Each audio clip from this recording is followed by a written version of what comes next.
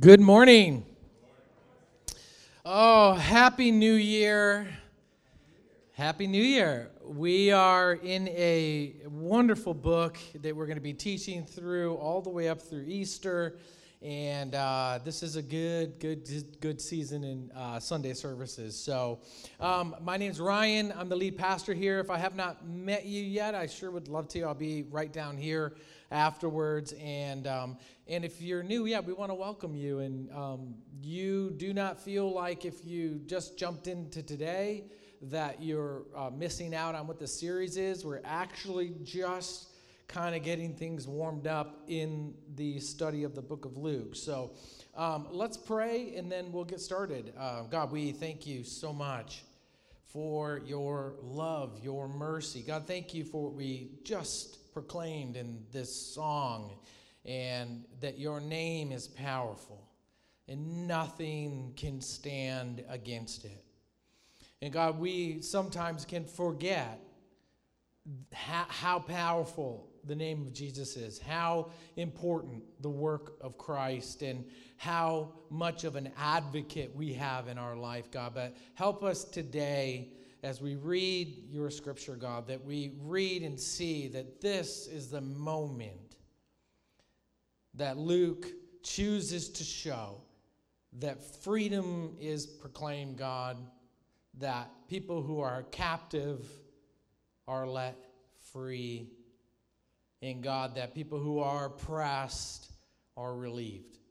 And God, I thank you that today, as we study this passage, as we look at it, God, that each one of us may think, we've seen this, we've heard this, we've read this, maybe. But God, I ask, like you do what you do through the Spirit, which is show us a part of Scripture in our life right now, in our context, in our situation, God, that brings hope and life and shows us a new way of seeing this passage. So God, I ask that not one person leave the same without an anthem of hope and an anthem of freedom, and God, and of oppression being broken, and God, those who are poor and poor in spirit, God, find life. And so God, we love you, we thank you in Jesus' name, amen. If you were a athlete, I say that because my wife's not here to keep me accountable. If you were an athlete in school, there are some strengths that you had, and then there's some weaknesses. When I was growing up, I went to a private Christian school. My wife was cheerleading for me, which was great, in basketball. After our games, if we lost, she'd be like, "What's wrong?" And I'm like, "We just lost." She's like, "We lost?" I'm like, "You're cheerleading for us." So that's kind of how much she paid attention to what we were doing. And as a student athlete, I was very much less a student and more of an athlete. If you can relate to me, I excelled at PE. I had straight A's, loved PE. It was the best. Everything else, but history was one of those subjects I absolutely loved. I always got straight A's in history. I never really had to try. I just loved it. It just caught my attention. I don't know if anybody's like that. It just fascinates me, all the stories and all the generations and all the work that we have historically. And so I just really thrived that way. I love these eras of the Egyptian Empire, the Roman Empire, all the way through the medieval times, and then I became a very huge fan of just the studying of World War II. I love famous historians. You have some that captured, who were considered maybe the father of history, Herodotus, and he was one who thoroughly documented the Greco-Persian Wars in the 5th century BC, and then you have Julius Caesar, who wrote history according to Julius Caesar, but still he was quite accurate in a lot of things. And then you have Josephus, who, if you do not know who he was a famous Jewish historian, general in the fight against the siege of Jerusalem, lost, ended up writing for Rome, essentially, the histories of the Jewish people, they would consider him their greatest historian. But then you look throughout history and you see all these eras and you see these great empires and you see all these great historians, and we read these accounts and we're really blown away by it. Whole docuseries are done by these historians. Whole podcasts are done just to give detail to one part of this historian's work. And then you look at probably, which we're going to read today, maybe I would consider the greatest historian for a reason, which would be Luke, or the book at least accredited to Luke. Luke was one of these very thorough historical writers. But Luke was writing, when you read the book of Luke, you have to remember that Luke is writing historically, but that is not his main thrust. It's theologically as well. And so he's a theological, historical writer. So this is why it isn't just matter of fact all the way through. He is sourcing things. He is investigating things, which we'll read in a second. But he would be, I would consider, the greatest historian because of who he documented. Julius Caesar was wonderful, right? Ramses was great. But there's no one documented that was more important than who Luke is documenting. You can say, and I've heard this said over and over when I look at history, it'd be like, this one leader changed the course of the history of the world. But then when you look at it, you see that it actually didn't change the course of the history of the world. It may have changed the course of a region, or that we've come up with some a direction, even in democracy. But there is one historical figure that changed the history of the world, no doubt. I say all that because I think when we read these narratives of the Gospels, we can't just take for granted and go, well, that's Jesus. And we're reading these nice stories about Jesus. This was a history changer. This was a history maker. Luke took it upon himself, guided by the Spirit, to document the greatest figure in the history of the world. So I consider Luke the greatest historian. When you read the book of Luke, and if you want to, we're going to start in this section in Luke, and you can open your Bibles or your app and however you read, but it'd be good to read through as we go. So today will be chapter 4. I'll have it on the screen, but it's good to note and mark down, and you can go back and you can, maybe if God is putting an impression on your heart, that you can go back and read that verse again when you were having that during the service. Luke wrote 2 volumes in the New Testament, but what people don't realize is this is 1/4 of the entire New Testament as far as its size. When you wrote in ancient days, just to know, you would write on a scroll, and he wrote so prolifically. He wrote so detailed. If you look at the book of Mark and the book of Luke, Mark pales in comparison to the size, the magnitude, the description, the detail, and the investigation of Luke. When you had a scroll, they would roll them out, these scrolls, and they would write, and you would roll and scroll to a certain spot, but if you unrolled the entire thing, then it would be probably 30 to 35 feet long of a scroll. Luke is the only one in the New Testament that filled an entire scroll with just his gospel, and then filled another entire scroll of the book of Acts. Luke and Acts are like part 1, part 2. When you read Luke, they are meant, Acts and Luke, to be paired together because they are an account of the things that have happened.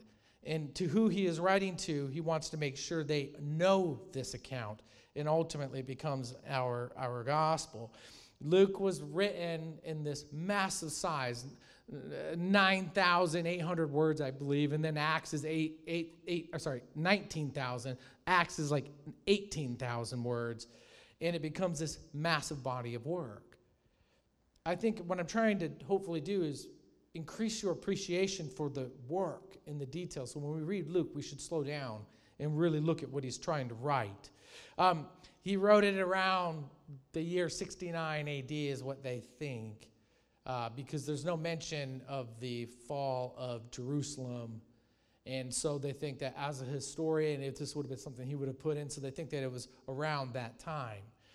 Luke is writing to a specific person who will read, and he's writing to this person to shore up the words that they have heard, because they didn't have the Bible like we have. They had people preaching. They had the power of the Spirit, but they had nothing to read and reference back to, and to see in this investigation of Luke who Jesus was by all accounts. So he is at this place where he is now thoroughly documenting for the purpose of discipleship and instruction the book of Acts. You know, he wrote it, Luke was a Greek, he was not a Jew, and so he was writing to a Greek speaking and non-Jewish listener. And so this book then begins to become circulated amongst the people in the community. He wrote this book probably from the city of Antioch, which is the third largest city in the history of the Roman Empire. And so it was very influential. It was very big. The city of Antioch was the launching city and the base for Paul and all of his works and ministry. And his intent, if you want to read the book of Luke for what it's worth, his intent is to communicate that salvation is here. And he's writing to people who are citizens of Rome.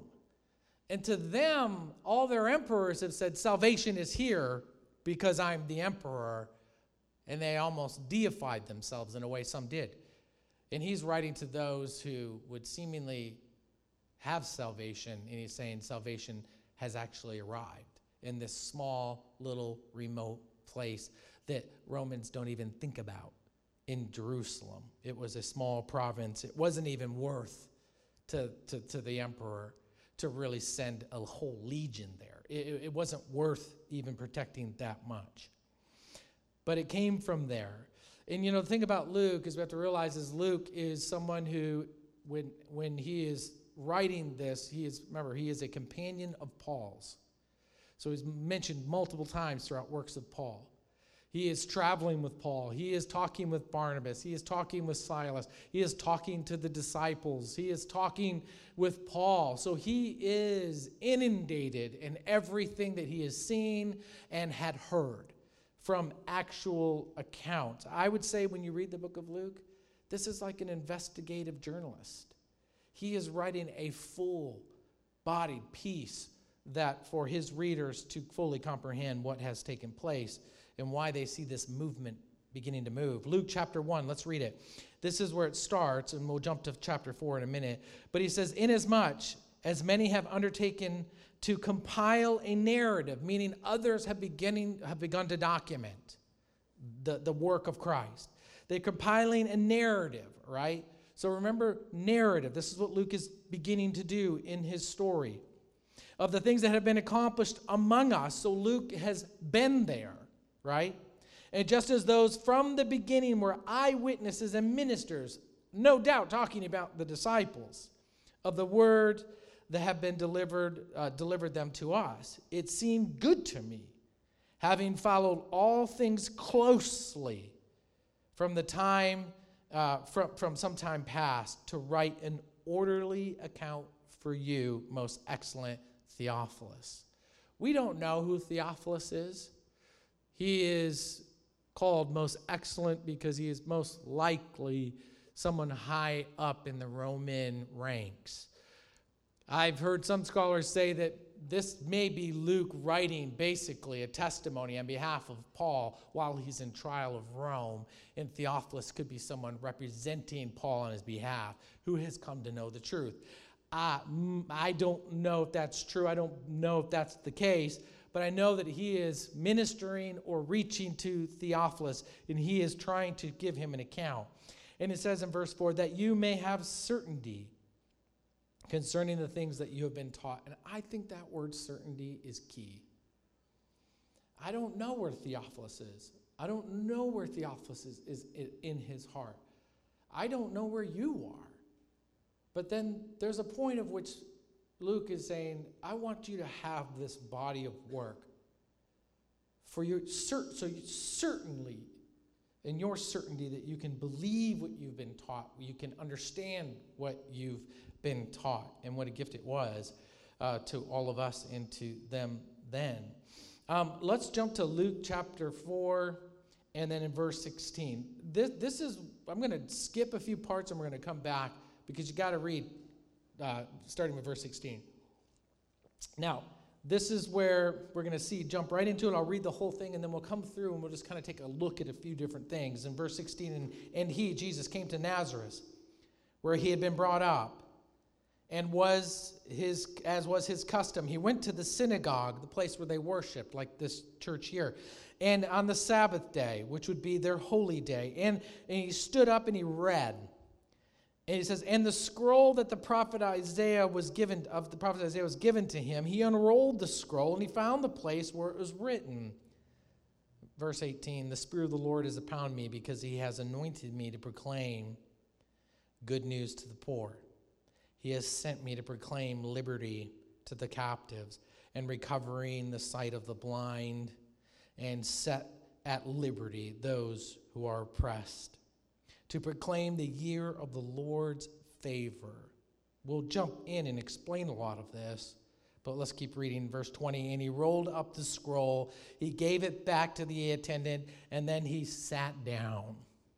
And then he goes on to say this, and the eyes of all of the synagogue were fixed on him, and he began to say to them, today the scripture has been fulfilled in your presence, in your hearing. And all spoke well of him and marveled at the gracious words that were coming out of his mouth.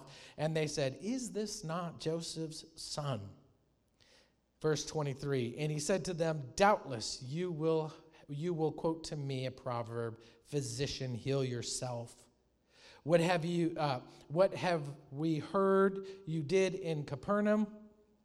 Do here in your hometown as well. And he said, truly I say to you, Jesus is saying this, say to you, no prophet is acceptable in his hometown. But I tell you the truth, but in truth, I tell you, there were many widows in Israel in the days of Elijah. Now he's referencing something in Kings. When the heavens were shut up 3 years and 6 months, and a great famine came over the land, and Elijah was sent to none of them, but only to Zarephath in the land of Sidon, to a woman who was a widow. There were many lepers in Israel at the time of the prophet Elijah, and none of them was cleansed, but only Nahum in Syria. When they heard these things, all the synagogue was filled with wrath. They rose up, they drove him out of the town, and they brought him to the brow of the hill on which their town was built, so that they could throw him down the cliff. But passing through their midst, he went away. He walked away. Now, this is a sermon that's gone bad. If you read the progression of this sermon, this is all wonderful. It's great. And then all of a sudden it takes a really, really bad turn.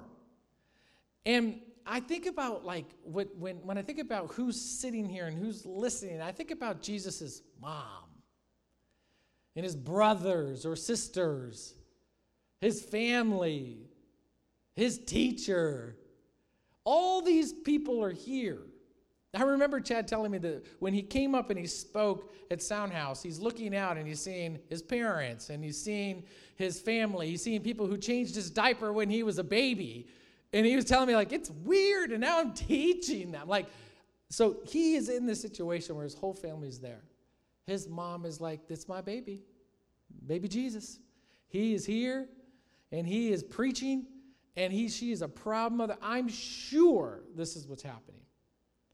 Everyone's listening, everyone's waiting, and then it takes a turn. Next thing you know, they're trying to kill her son for what he says in the synagogue. And when we look at it and we go, what happened here? If you ever read Scripture, sometimes you might go, why did this go south so quickly? And what can I learn from this passage in this section? We have to go back up to the beginning of chapter 4, though, so we'll go back there and kind of lay the groundwork. I'll never forget when I first took a job, my very first job when I got out of a Bible college. I went home and I was interviewing, and I spoke in the youth ministry, and then they wanted me to speak on a Wednesday night to the adults. And I was young, and my parents were there, my family was there, everyone was there. I couldn't sleep the entire night. I was so nervous. I got up there, I spoke, I did a terrible job. I did a horrible job. I spoke to adults like they were seventh graders. And maybe that's good. I don't know. But I was using language they didn't know. I was speaking in a way that they didn't really fully grab. And I remember my mom just sitting there. I looked at my mom, and you can always tell with your family members how bad you're doing, you know what I mean? When they're just like, oh, no. And my mom is doing this, and I know it was a bad moment for her. She wouldn't say that. She would say she was so proud of me. But I knew I was bombing. And I still got the job, so it was great. And I don't know how I made it. I know the feeling. I can imagine the intensity. I can imagine the difficulty of what's happening in this story. But you have to understand why this story happened. This is his family. Why wouldn't they support him? I never saw Chad speak and his parents afterwards try to throw him over a cliff. You know, I never saw people, his family members and friends, get up and walk out and then or yell out like blasphemy. Like I never saw that yet. We go back though to the beginning of the chapter, and I taught this several weeks ago of Jesus encountering the temptations in the desert. The temptations in the desert is a fantastic example for us as believers to walk in power and authority over an enemy that has been conquered by Christ, by watching Christ do it himself. And so if you read those stories, which we won't today, you will see Jesus' interaction with the devil. And the devil is one, challenging him on his identity. And if you don't think that that's not a challenge for every single believer, that's exactly how you will be challenged in your identity in Christ, who you are to God and who God is to you. Your citizenship, your adoption, your namesake now. That's what will be challenged to you. The second thing that he challenges Jesus on is use your religion, your religious powers, if you will, to make something happen. Abuse it, essentially, is what he's being challenged on. Are you able to do what you've been empowered to do? And the third thing is ultimately trade faithfulness for success. I know God is saying be faithful, but how about I give it to you now? We know this, that anything that comes quickly is not real success. Everybody knows who works hard, that it comes slow, that it takes time. You have to have faith. But the devil is offering him an opportunity to have everything that you would think Jesus would want now. Dominion, power, authority, but not being faithful. So Jesus shows us exactly how to combat the enemy. And however the enemy attacks you, spiritual warfare. I am not one to ever say that there's no spiritual warfare. We clearly see it in the book of Luke in his historical accounting, but theological accounting as well, where you have experienced it in your own life in some way, whether it's through thoughts you just can't get rid of, and a shame you can't remove, or we can kind of like reason out all the reasons that the spiritual warfare isn't happening, but I will just tell you that there's just overwhelming evidence and proof that there is spiritual warfare, and Jesus shows us how to combat that. But listen what happens here. This is why everyone gets so upset what Jesus does.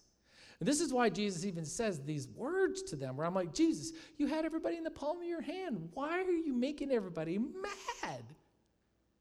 This is why. Verse 14. Jesus returned, this is before he gets there to preach this message. But before he gets there, Jesus returned in the power of the Spirit to Galilee after he had beat the temptations of the devil. He has just been empowered by the Spirit at baptism.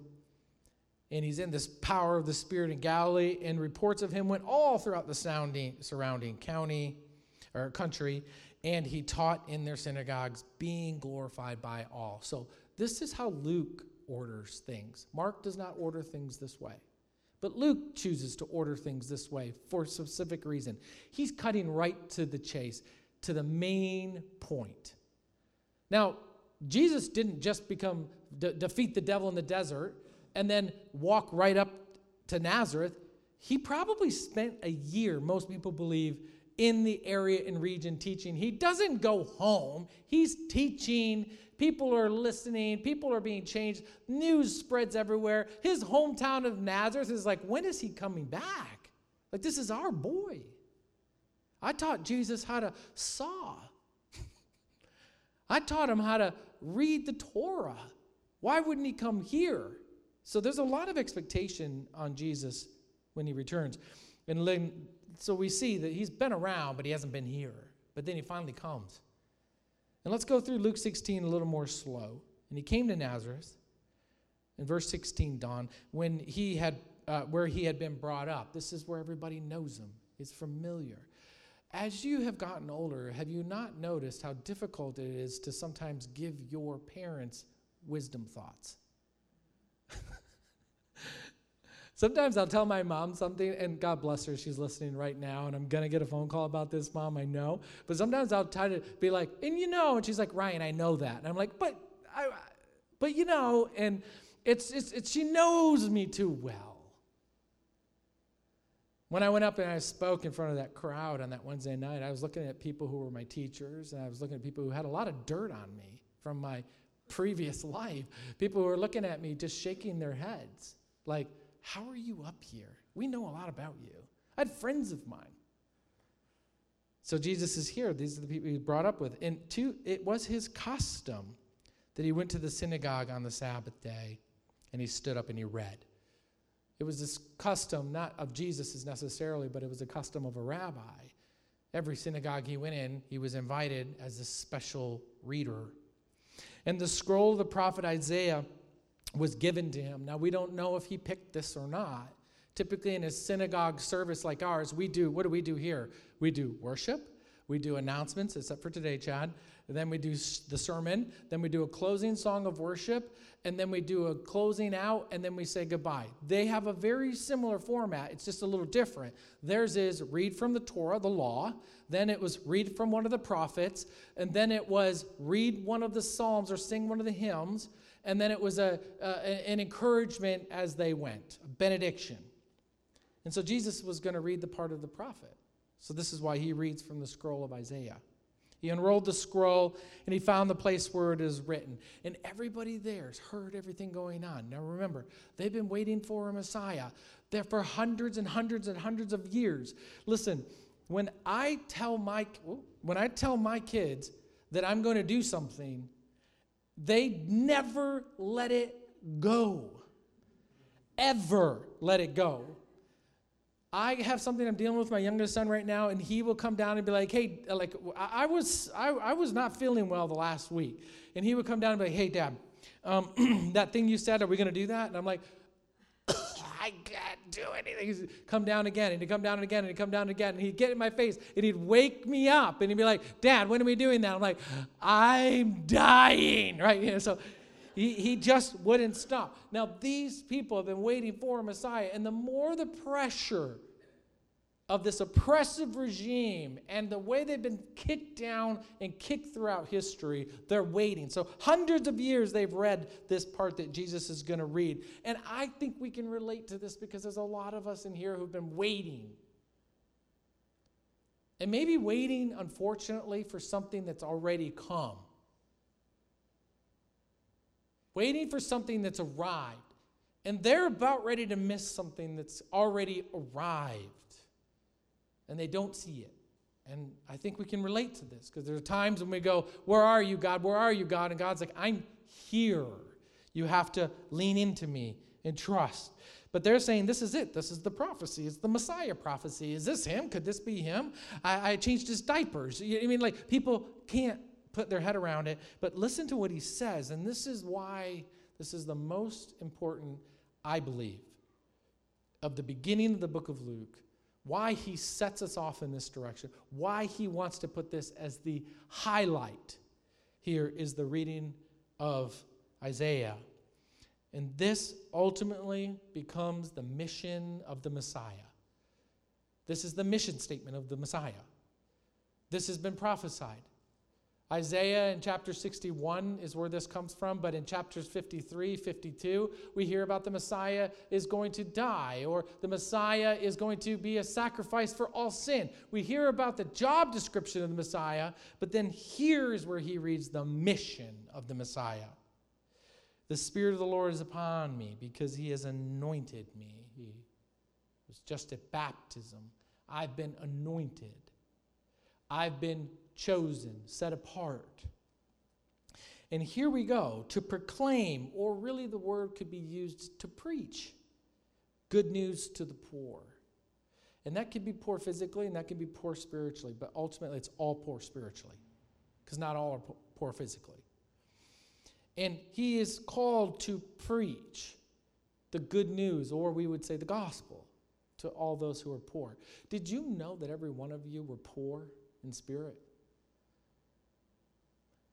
We know that he's speaking to those to a general condition, which is poor in spirit.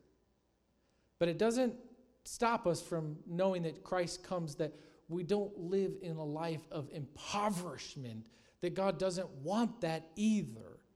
But we're mostly going to know that he's speaking spiritually, because that puts us all in the same boat. When we take communion down here, this is one of the things Chad and I talk about all the time. We love it because everybody from all walks of life, it doesn't matter who you are, where you came from, your status in life, high, low, medium, whatever, your story, your background, your sins, everyone comes to take communion to say, I'm nothing without the cross.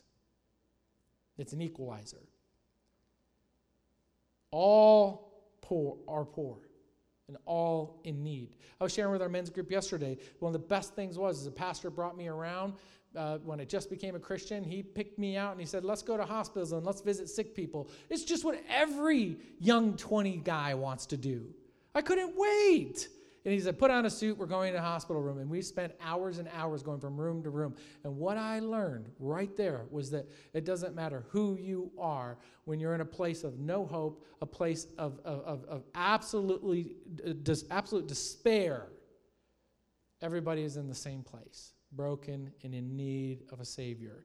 Many people were not believers, but holding hands in prayer because they're broken and spiritually. I learned a valuable lesson that day, that it doesn't matter who you are. I will stand with the gospel before anybody, because all are poor in spirit. And he goes on to say this, he has sent me to proclaim liberty, or release of the captives. So if we hear his mission statement, poor in spirit, I've come to make rich. Those who are captive to sin, or the sinful woman, as who would be a prostitute, the outcast of society, to Paul, who would be the most elite intellectually and most pious religious person, both poor. And it goes on and it goes on, and you can just go list the whole people through. The rich young ruler, poor. And Jesus says there's something that you miss, and there's something that you do not have. So when you go through all of these, you see, man, he came to bring the captives free and recover the sight to the blind, meaning that those who were once in darkness, and I would say all of us in this room were in darkness, and we saw a great light. And we finally saw. Think about how your world perspective has changed, because now you see. You live your life differently. Thank God, we do. You were once blind, but now you've recovered. The wool of the world was pulled over your eyes, and now it is no longer there. And he says to set at liberty or release those who are oppressed, afflicted, shamed, bound, beat down, marginalized. So listen to the mission of the Messiah. This is his mission statement. And he announces it at his hometown. And then verse 19, to proclaim the year of the Lord's favor, the year of Jubilee. This is in Leviticus 25 in the Old Testament. It was every 50 years, the land was given rest. Every 50 years, if you were in debt, you were wiped clean. If you had land that you were dispossessed of, you were given the land back. Freedom was given to anyone who was an indentured servant, and they were free and they could start over. And Jesus says, I proclaim the year of the Lord's favor of Jubilee. Yours now freedom here. Sin has been wiped away. Your debt has been clear. This is the mission of the Messiah. There are 2,000 prophecies in the Bible, and Jesus reads this one for a reason, about the 2,000 prophecies of the Messiah. But he's coming in power, authority, gospel, freedom, light, release, and forgiveness. That's the mission of the Messiah. If you have not experienced that, you're not experiencing the mission of the Messiah. He came here to do that for every single one of us.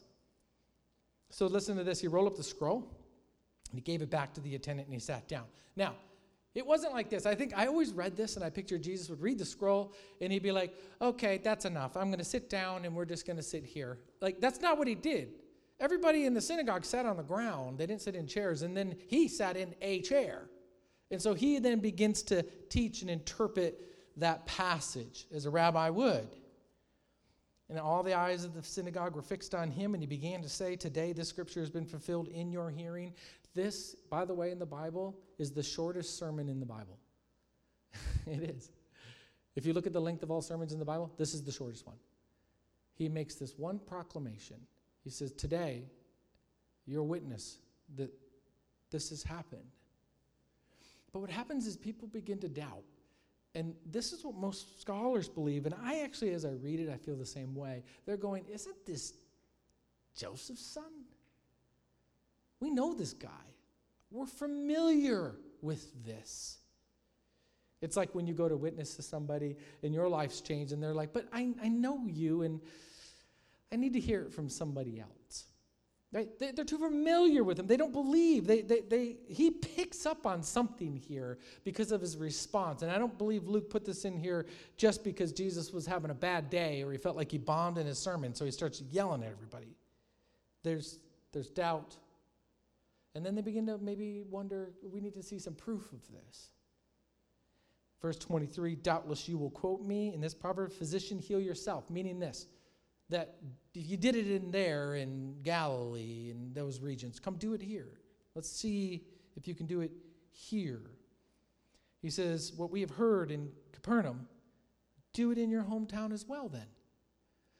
Now this is very familiar to the temptation that was happening in the desert. And he's being challenged, like, if you can do it, just show us a sign. Then we'll believe. And I think this is a challenge to us, is like, I'll see and then I'll believe. And that's not faith. Faith is believing and hoping that eventually you will see. And so they have it wrong. Let's see who you really are, Jesus. And then verse 24, he says, truly I say to you, no prophet is acceptable in his hometown. Now, he is ultimately, in the moment right now, going to quote two things, and I won't read them for time's sake. He is going to say, in the Old Testament, there was a famine, and there was this widow. But this widow, she was not one of you. She was an outsider. And then also, there was all these lepers, and God didn't come to any of them to bring healing, but there was this one, and he was also an outsider. And this is what made them mad. You've done this everywhere else. You're not showing us a sign. We need proof and then have faith. And now you're saying that you're not for us, this hometown boy. We should be putting a sign up, home of Jesus, Nazareth, welcome. Like, you're our guy, but you're going everywhere else. And this is the mission of Christ, is that it's not just for any to hold him there. He is to go to the entire world. Luke is making very clear, especially to his Gentile audience, that Jesus has come not just for those in Israel, but for the world. And they brought him out, and they wanted to throw him out, and they wanted to kill him. Now, what happens next is really interesting because you'll see the manifestation of this calling, this mission statement. You'll see the manifestation in 3 acts. One, you're going to see a demoniac who is someone who's sitting in church, and they're not like a kid being disruptive in service. He is having a real hard time. And Jesus casts the demon out with his words. And so people don't know what to do. They're freaking out. And the demon's actually saying, you're Jesus. But the problem is no one else is recognizing he's the Christ, but the demons are. And that's a problem. So Jesus tells them to shut up because he doesn't want his brand, if you will, to be represented by demons. Right? This is not good. He wants people to. That's why he honors Peter so much when he does it. So he is dealing with this demon. He casts him out, and the man is whole. He was oppressed. He was enslaved, but he's free. And then it's Peter's mother-in-law is next, where Peter says, hey, my mom's got like a high fever. Now, we don't know, because he does the exact same thing to the demon with a word that he does with Peter's mother-in-law. He uses a word. And he's standing over her, which would be a position of authority, and he speaks to her to cast this fever out. Now, some would say that Peter's mother-in-law is demon-possessed. And maybe, I don't know, some mother-in-laws are demon-possessed. Jesus speaks to them. He speaks to her, and she's free with a word, right? And then the next one is more demons are manifesting, and he's speaking to them, but then he begins to lay hands on people to help them recover. Now, in the Old Testament, you laid hands for blessing. This is the only time it starts to happen is where healing comes by the laying of hands. So why you see Jesus do this is this is a new era of laying on of hands, not just blessing, healing. And what happens is at sundown, people start bringing everyone there because it's Sabbath. They can't break the law of the Sabbath by carrying their lame friend to Jesus, but he begins to heal them all, the Bible says.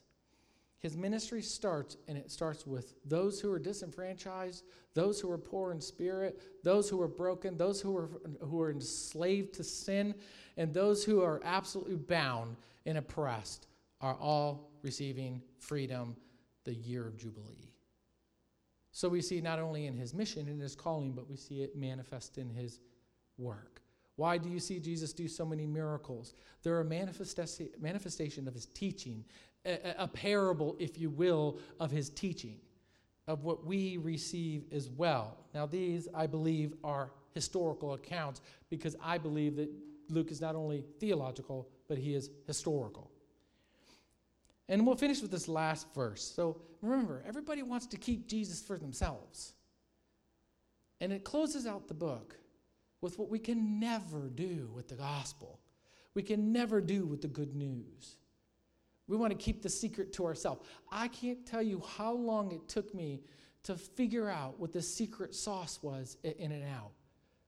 And then I realized, I think this is Thousand Island dressing with sugar in it. And then I figured it out.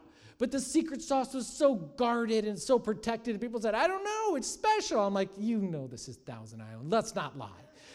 But the thing is that this secret, this thing, this special manifestation, something that was very big for their region, they didn't want it to leave. And he's saying, I'm going to actually go beyond even our nation, the world.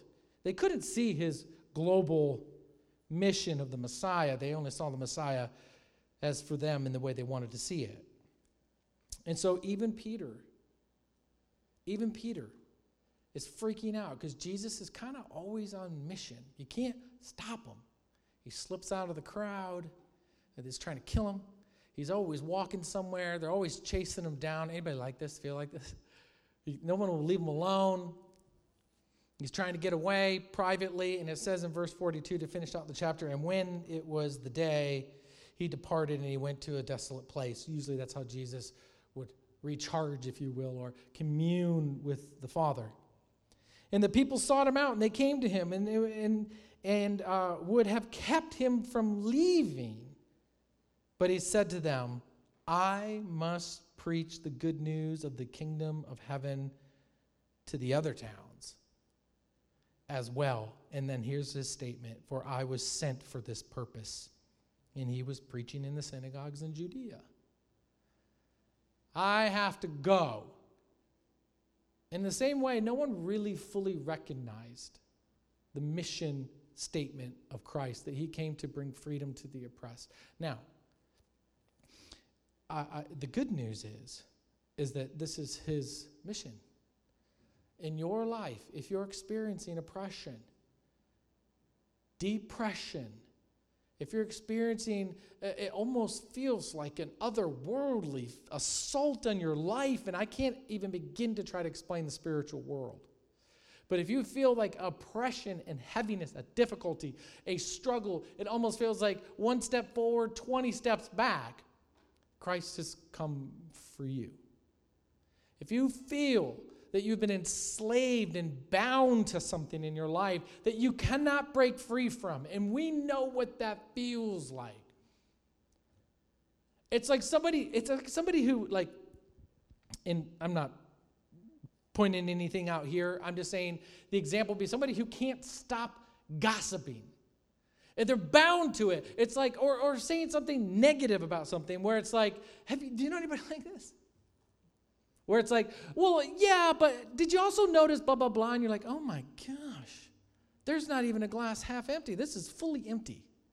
Like, you know what I'm saying? Like, it's habitual. You're bound to it. You're enslaved to it. It just manifests. And Christ said, I've come to bring freedom to those who are enslaved. Not only enslaved to sin, but enslaved in bondage in any part of your life. And I've come to bring freedom and riches to the poor.